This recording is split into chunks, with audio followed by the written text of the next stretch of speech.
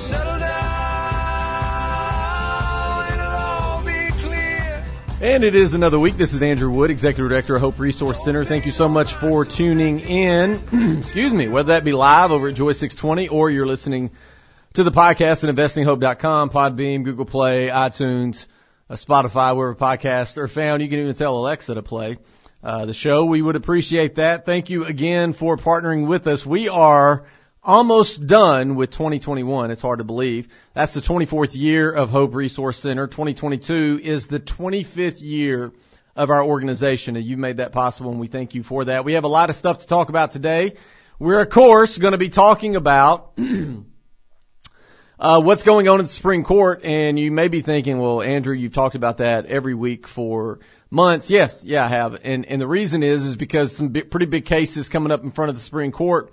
And so we're keeping our eye on it, keeping you up to date with what's going on there. We'll also be looking at some new information coming out about pain and babies in the womb. And I think it's important that we look at that as well. So that's where we're going to start. We're going to start over at lifenews.com, where a neurobiology professor is confirming that babies do in fact feel pain in abortion. And this is what the article says, is after nearly 50 years of legalized abortion on demand, scientists now have an, quote, enormous body of data confirming that unborn babies can feel pain as early as 12 weeks of pregnancy, according to a professor at the University of Utah. Writing over at National Review, Professor Maureen Condict says scientists understand much more about unborn babies' development than they did in 1973 when the Supreme Court ruled on Roe v. Wade. It's now clear that babies in the womb can feel pain as early as 12 weeks of pregnancy, and certainly by 18 weeks. There is now strong evidence that fetuses as early as 12 weeks exhibit conscious, intentional behavior and that they actively discriminate among similar sensory experiences. She cited research by Stuart Derbyshire, a widely respected brain mapping researcher who abortion activists use to point to as a leading voice against the likelihood of fetal pain. In 2020, Derbyshire determined that his previous conclusions were wrong, and now he believes that even without a fully formed cortex, neural connections from the thalamus to the subplate could be sufficient for pain perception.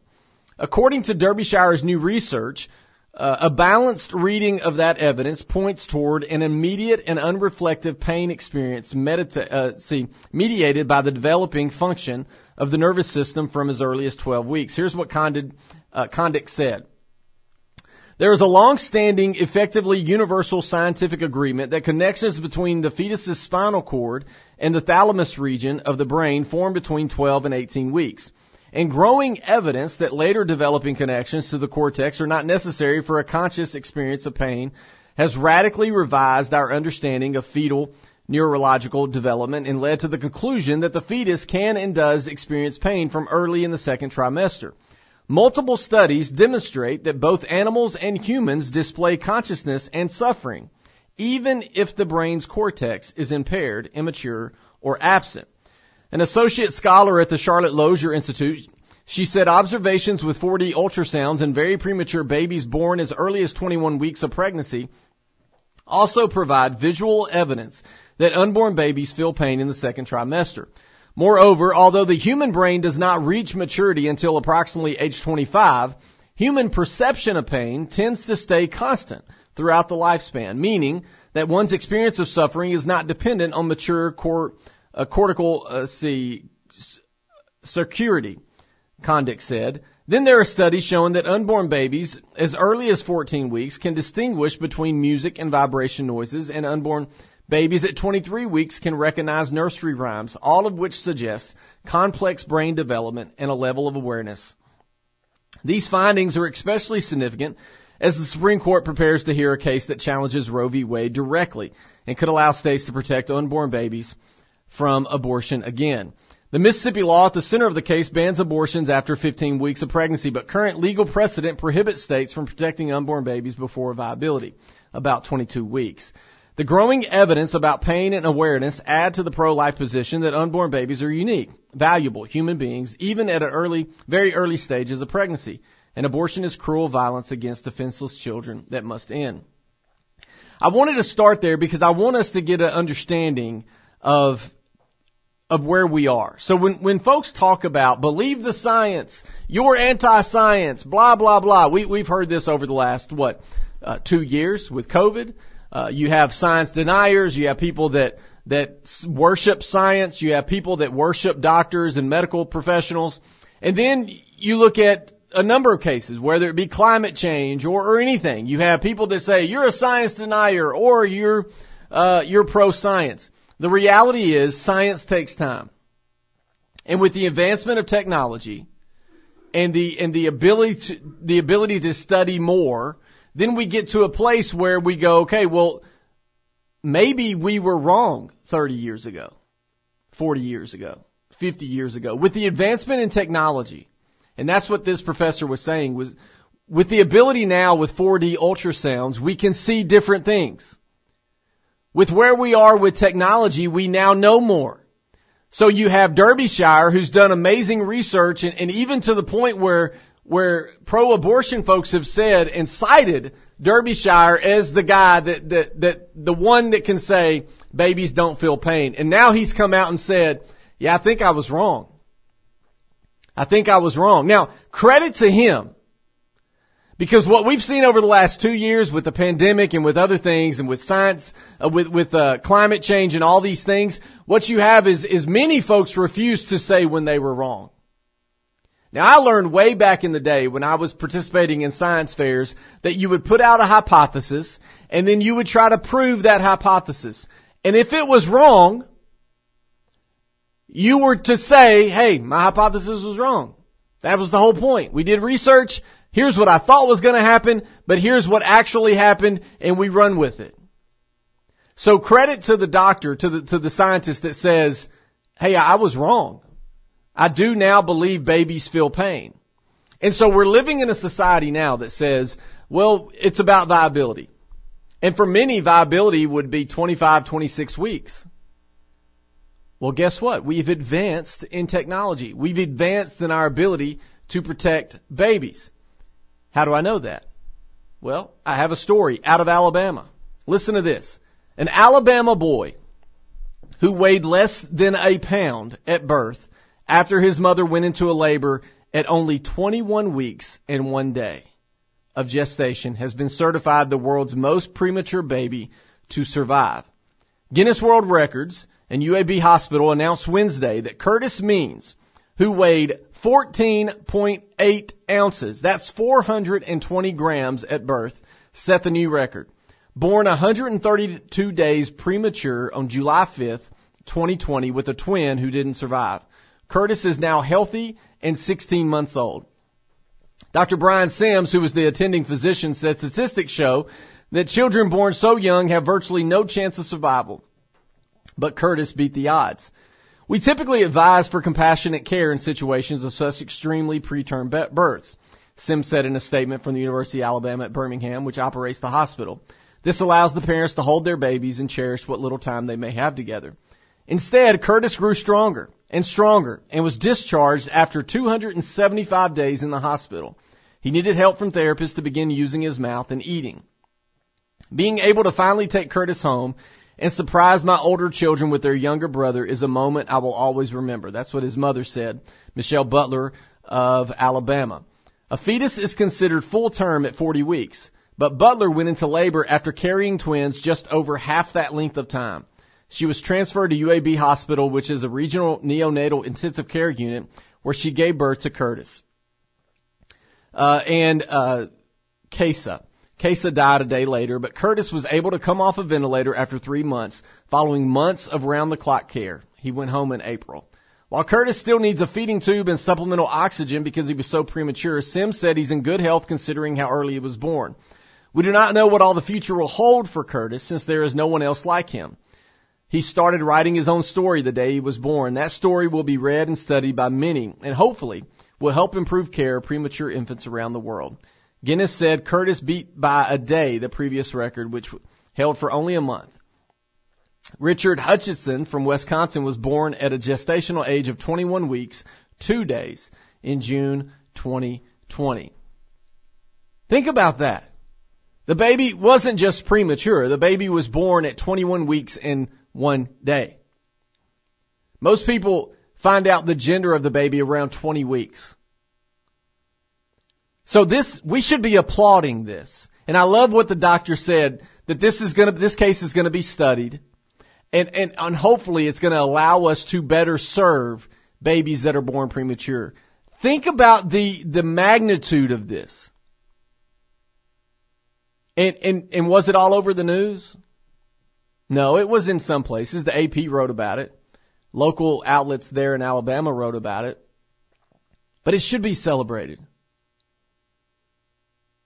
We should be celebrating the advancement of technology and science and the ability to save children at an early stage. Look, the reality is, as we continue to progress with our ability and with our technology and with our research, we're going to be able to do amazing things. Amazing things. That's going to make abortion look even more barbaric. Do you understand that? So in the 70s, when we had very little technology, maybe abortion didn't seem so barbaric because we weren't really sure what was going on. Does the baby feel pain? Is the baby a baby until what's going on in there? So a lot of people could just walk and kind of be blind to the truth. A lot of people could just say, look, abortion's okay because it's not a baby anyway. Yeah, you can't say that in 2021.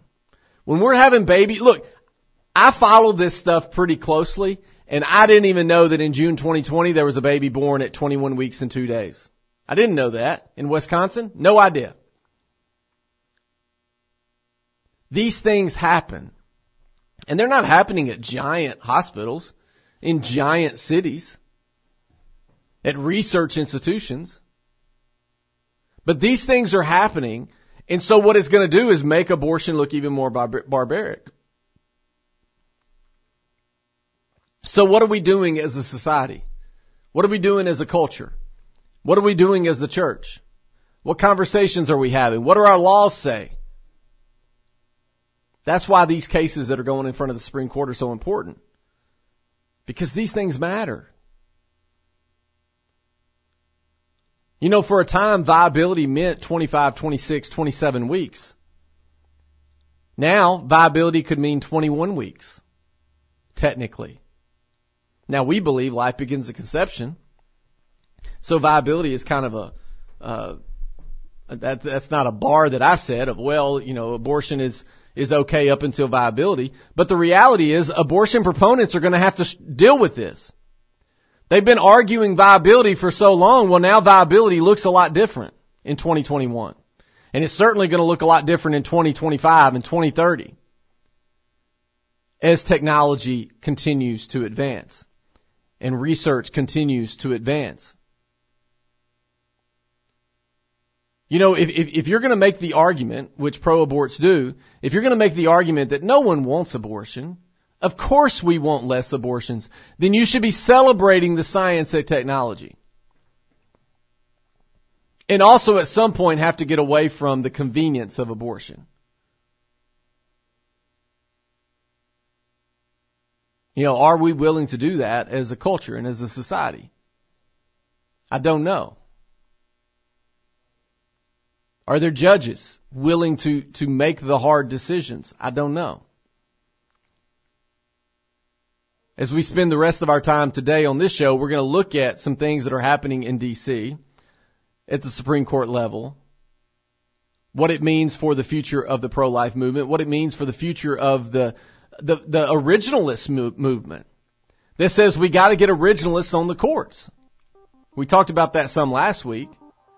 You can go back and listen to that show. So what does it mean? One thing is we're celebrating with that mom in Alabama as she holds her baby who is healthy and was saved right there in Alabama at 21 weeks in one day. We'll be back. I know you're lying, 'cause your lips are moving. Tell me, do you think I'm dumb? So as we continue the conversation today, look, there's a lot to talk about, and I think it's important that we continue to look at where we're going as a society and as a culture. Be able to get through the nonsense, right? So you hear, if you watch any of the news or on social media, you're going to hear folks say, "Oh, you're anti-science. Oh, you're pro-science." We see that a lot. "Oh, you don't care about women." Look, they throw the labels out, especially at pro-lifers, because they don't have anything else. You know, there was a time, I guess, where you could make the argument that it's not a life in the womb. Well, you can't make that argument anymore. Those days are gone. So if we follow the science says babies are now feeling pain at a very early stage in the womb. The person that we talked about in the previous segment, the professor would say the baby actually starts feeling pain 10 to 11 weeks. Well, that's going to change things. Because when you constantly tell people, trust the science, listen to the researchers, and then the science and the researchers come out and say, hey, baby feels pain at 10 and 11 weeks, well, what are we going to do with that? When the guy that's kind of been the go-to for pro-aborts that have said, hey, there's no pain, babies don't feel pain, when he comes out and says, actually, I think I was wrong. I'm pretty confident now babies are certainly feeling pain at an early stage. That's going to change some things. Now, that changes things in a society that is honest and transparent and truthful. Now I don't know if we're there, obviously. But I wanted us to look over at National Review is doing a focus, I think in their latest issue, really focusing on Roe v. Wade and what's going on in the courts. And if you have time, go over there and read some of their stuff. But I'll bring some of it to you because I think it's important. So there's a piece over there, Meet the Real Pro-Life Movement. And it's written by Catherine Lopez. It starts like this. It says, we do nobody favors by living a lie about abortion and human identity. Let's care for one another better. Reproductive freedom is for, quote, everybody, period. That was a recent tweet from NARAL Pro-Choice America. They were protesting restrictive abortion laws in Colombia. And trans men in particular offered no support under the current legal system. A previous tweet from the organization complained. A woman who identifies as a man is pregnant, probably needs something better than an abortion. Actual care for the two people involved when the father, a man, has abandoned them or they haven't told him would be actual health care. An abortion is no freedom for the unborn child who dies. The upcoming Mississippi case that will be heard at the Supreme Court is an opportunity for us as a nation to take a saner look at abortion in America and at the alternatives to it. There is freedom in life. Abortion enslaves a woman to a lifetime of knowing she ended the life of her child. A country to this, preferring abortion to walking with women and families for life. People know what Planned Parenthood is, although there is a lot of misinformation about what exactly they do beyond abortion. Few people know much about the resources to help moms be moms. And that's a huge opportunity for life. One Saturday morning, pre-COVID, this author was standing in the communion line at Old St. Patrick's Cathedral in Lower Manhattan. It was one of the monthly witnesses for life. There is a mass and then a procession down the block to pray the rosary outside Manhattan's Planned Parenthood. There was a protest outside and they were screaming at us as we prayed. They were saying this, hey, hey, ho, ho, you don't care if women die. There was a protest there again the first Saturday of this month. The ignorant chant was striking. As I was standing behind two sisters of life who surrender their lives to God and to serve women and children. The sisters take them into their home as family. The sisters walk with them for the rest of their lives. The pregnant moms who come to them for help. I wish more people knew about the Sisters of Life. I wish more people knew about the actual pro-life movement. It's not just about defunding Planned Parenthood and undoing Roe v. Wade, the Supreme Court case that made abortion legal. It's about love. Women deserve better than abortion, and their unborn babies certainly do. In the new issue of National Review, they're going to focus on why it's so important that the regime of Roe come to an end. This author, Catherine Lopez, wrote in the issue about the radical hospitality of the pro-life movement. It's only a window in. Students for Life guide campuses in providing pregnancy support. The president of that organization, Kristen Hawkins, recently spoke at Wesley.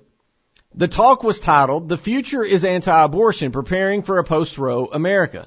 Initially, it wasn't well received, to put it mildly, but when she finally did get to speak, students were surprised to learn that the Seven Sisters School has forced moms out of campus housing. When they learned about Students for Life Standing With You initiative to make sure pregnant and parenting college students are not sidelined, it was hard for them to continue to believe, as many often do, that pro-lifers don't care about women. The November newsletter for Women's Care Center, which is in 12 states, features the testimony of a black woman named Taylor and her baby boy. "It took me a few buses to get here," she said, "but at my first appointment, I smiled for the first time in 6 months. My counselor cared about me in a way nobody had before." Her regular doctor told her that her pregnancy was a problem, as doctors have been known to tell women of color in lower income brackets. "I've heard it described in New York City as a search and destroy mission. It's why part of the support for women often includes someone to accompany them on checkups." The pregnancy wasn't the problem. It was the fact that that woman was alone. At Women's Care Center, you wanted to know what was actually going on. You listened to me. At Women's Care Center, they make a promise to walk with a woman as long as she needs us. President Ann Mannion emphasizes their training manual for anyone working with women at their center stresses that many Women's Care Center offers non-judgmental support. You see, this is the pro-life movement. It's more than signs outside abortion clinics. We have miles to go, but pro-lifers have been in the work and won't quit whatever happens to Roe. And that's right. That's what I try to say here every single week. People that are saying that, oh, the pro-lifers don't care about women, pro-lifers this, pro-lifers that, they don't know who pro-lifers are. They don't understand that there are men and women that are serving every single day those facing unplanned pregnancies. They don't understand that there are millions of dollars being spent every single year to provide housing, to provide medical care, to provide baby showers, to provide resources for these moms to make a choice for life. They don't understand that the pro-life movement, even if that mom chooses abortion, doesn't give up on that mom. They don't understand that the pro-life movement also has organizations that are working with these moms post-abortion to find healing. You see, what you'll see on the cable news outlets and on social media is the pro-life movement is hateful and angry and they just stand outside abortion clinics yelling terrible things. That's not true. The ones that are yelling obscenities and terrible things are the pro-abortion movement.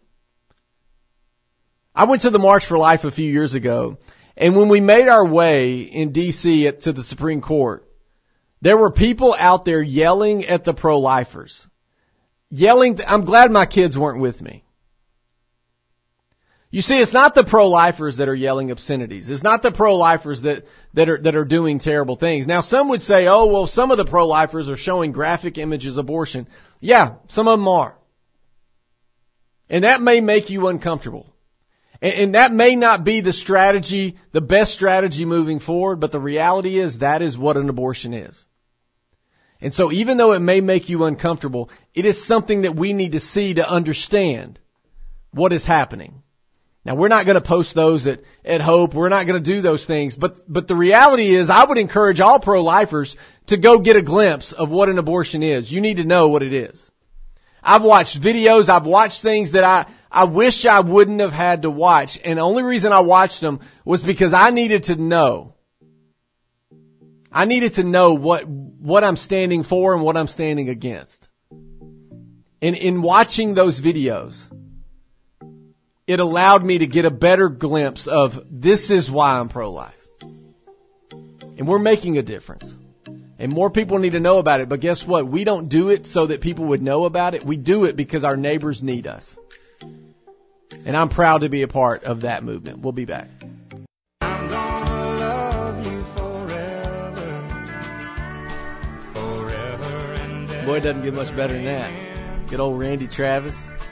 As long as old men I could just sit in that.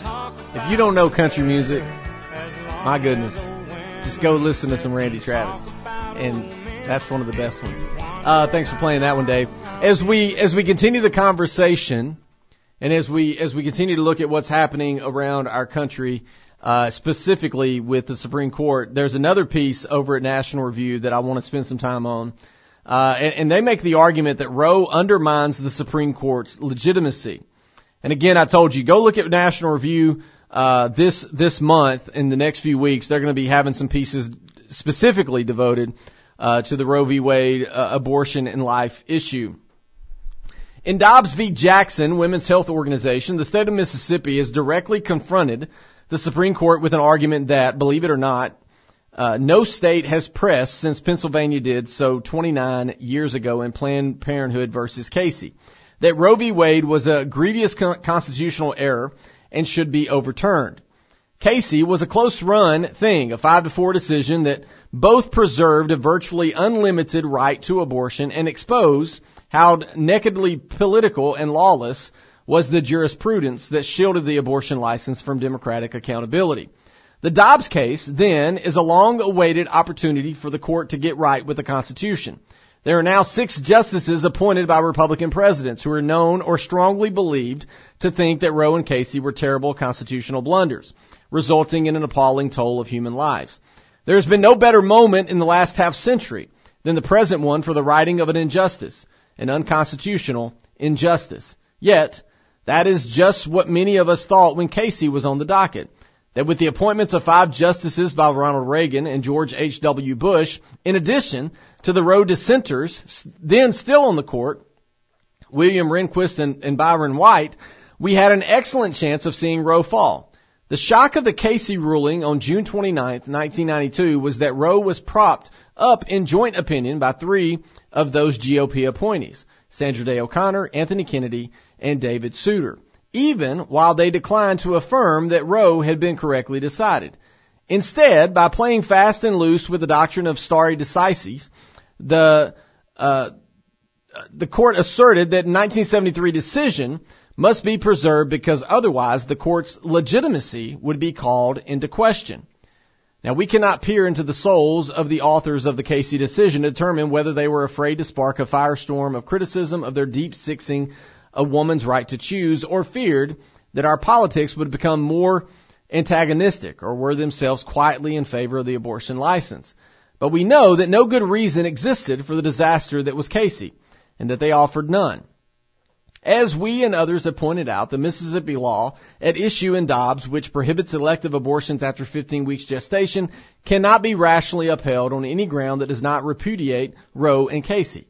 But now, 30 annual terms of the court later, the hue and cry of abortion supporters who fear that Roe may fall this time is that the median justices, they no doubt have in mind Chief Justice John Roberts and Brett Kavanaugh, must cling steadfastly to Roe and Casey for the sake of, you guessed it, the court's legitimacy.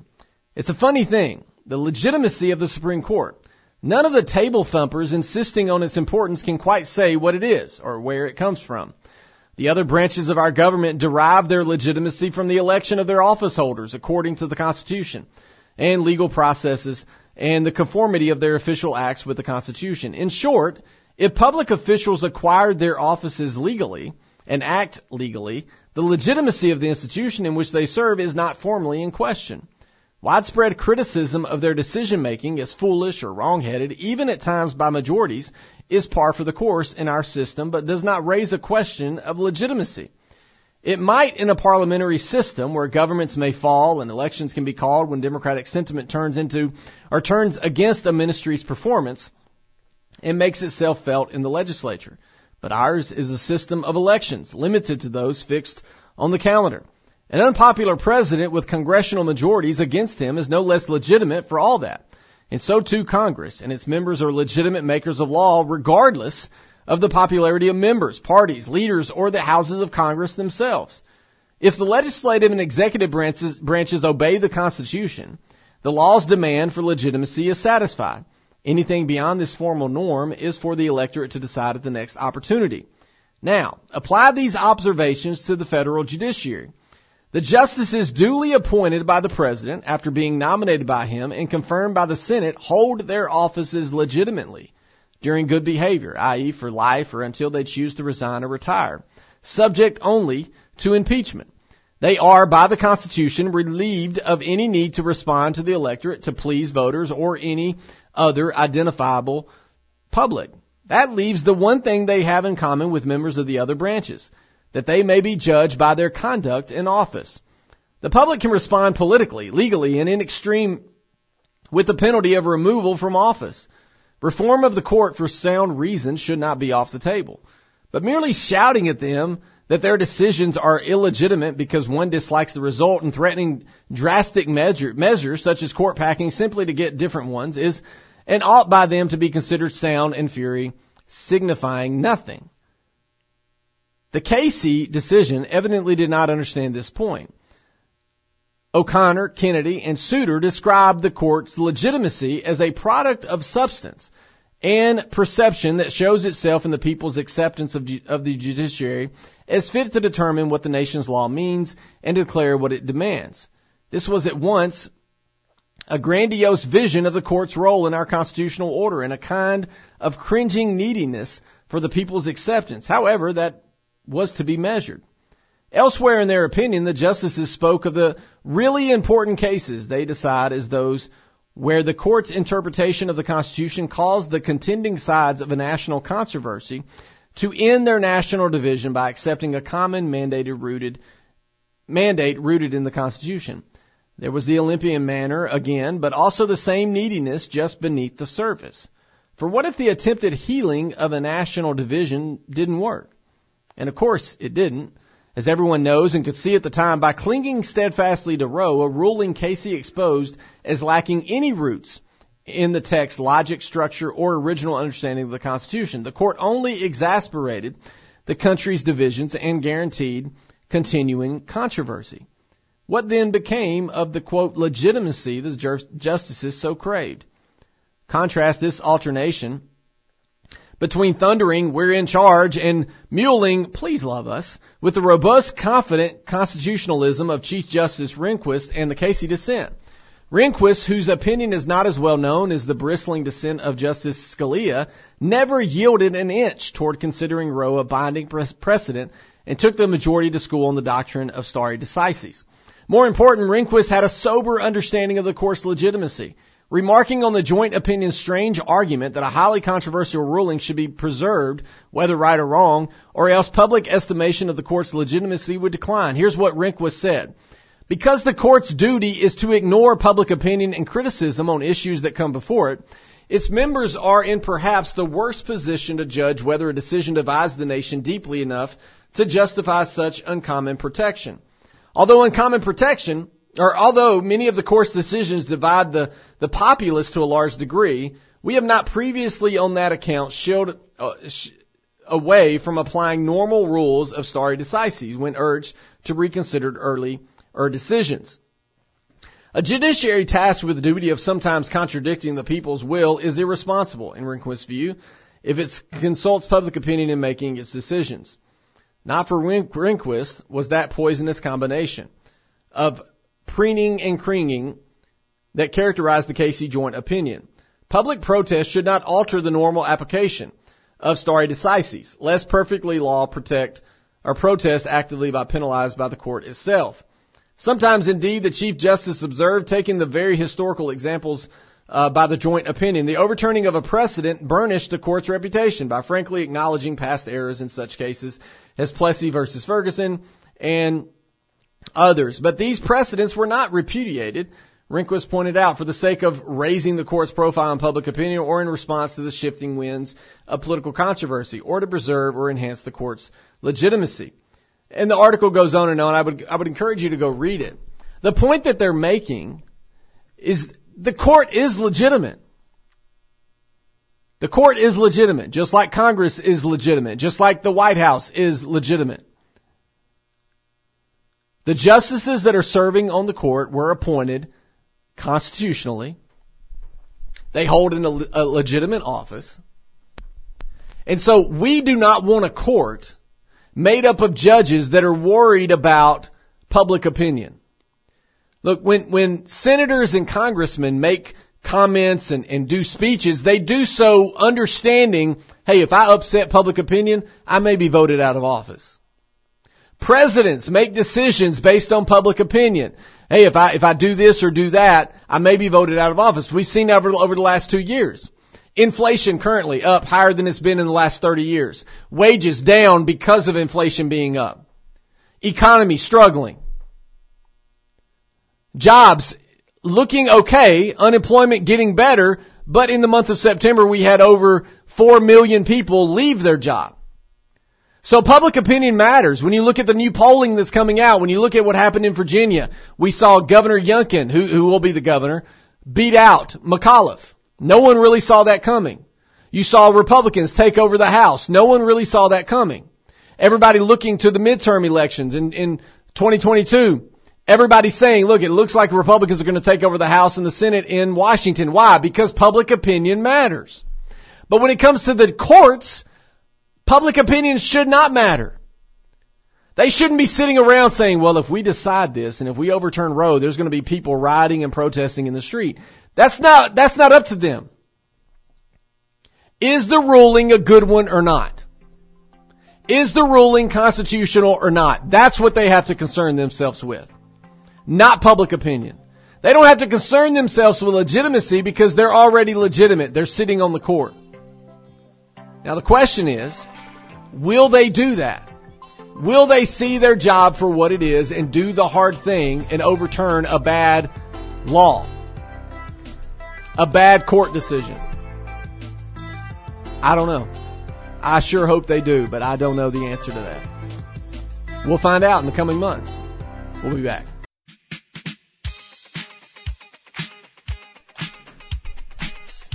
As we finish up today, hopefully, like I say every week, that this was fruitful.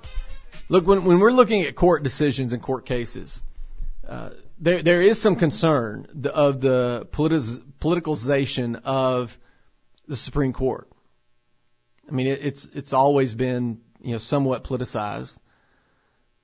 But the reality is you don't want your court, your justices to become politicians.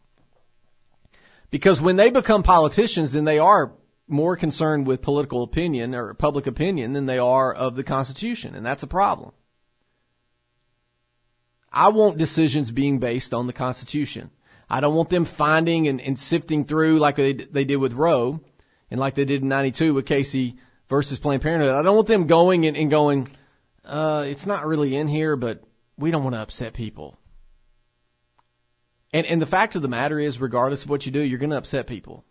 So I find it funny that they're concerned about public opinion. Now, not the public opinion of pro-lifers, the ones that put them there. They're concerned with public opinion of those pro-aborts that hate them and aren't going to be happy with them no matter what. But that's where we are. I don't want the justices, licking their finger and putting it in the air and seeing which way the wind's blowing. I don't need that from our justices. Politicians are going to do that. Politicians are going to do that. Political pundits are going to do that because public opinion matters to them. Their job is based on public opinion. When it comes to justices, they're lifelong appointees. They're there to be objective and to look at what the Constitution says and base their decisions on that. They're not there to enforce. They're there to interpret. We have the branches of government for a reason. And when the judiciary branch, the judicial branch starts worrying about public opinion, oh, well, if we make this decision, it might upset some people. Yeah, it's going to.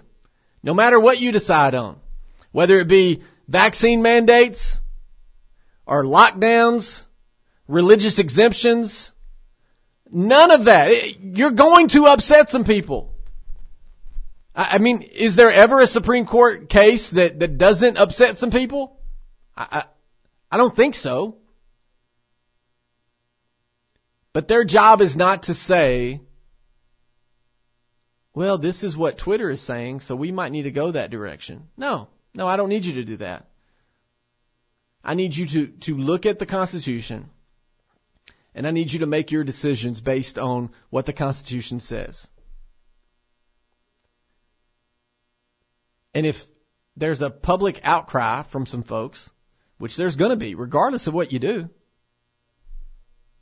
Now, I will say, one side, there will be no violence. There will be no rioting. There will be no burning down of the buildings. Now, the other side, there may be some of those things. I'll just put that out there. But even if they make that decision, the reality is when they go to a restaurant, they probably will be accosted. They probably will be approached. And that's a problem. They shouldn't be. But that's what will happen. We've seen it with politicians voting on the infrastructure bill and Build Back Better plan and all that. You've seen Democratic candidates being attacked because Senator Manchin and Sinema are bucking and not going in, following in line. And so what's happening? They're being followed into bathrooms. They're being followed to their car. So yeah, if the court makes a tough decision that upsets a lot of people, there may be some of that. And certainly if they overturn Roe, there's going to be people that are upset because it's a golden calf. For them, it is the decision that trumps all other decisions. It is the right that trumps all the rights, even though it's not found anywhere in the Constitution. So yeah, it's going to be messy. But that's why you were appointed for a lifetime. That's why you're not subject to the votes of the people. That's why we don't stack the court. Because we believe in the branches of government.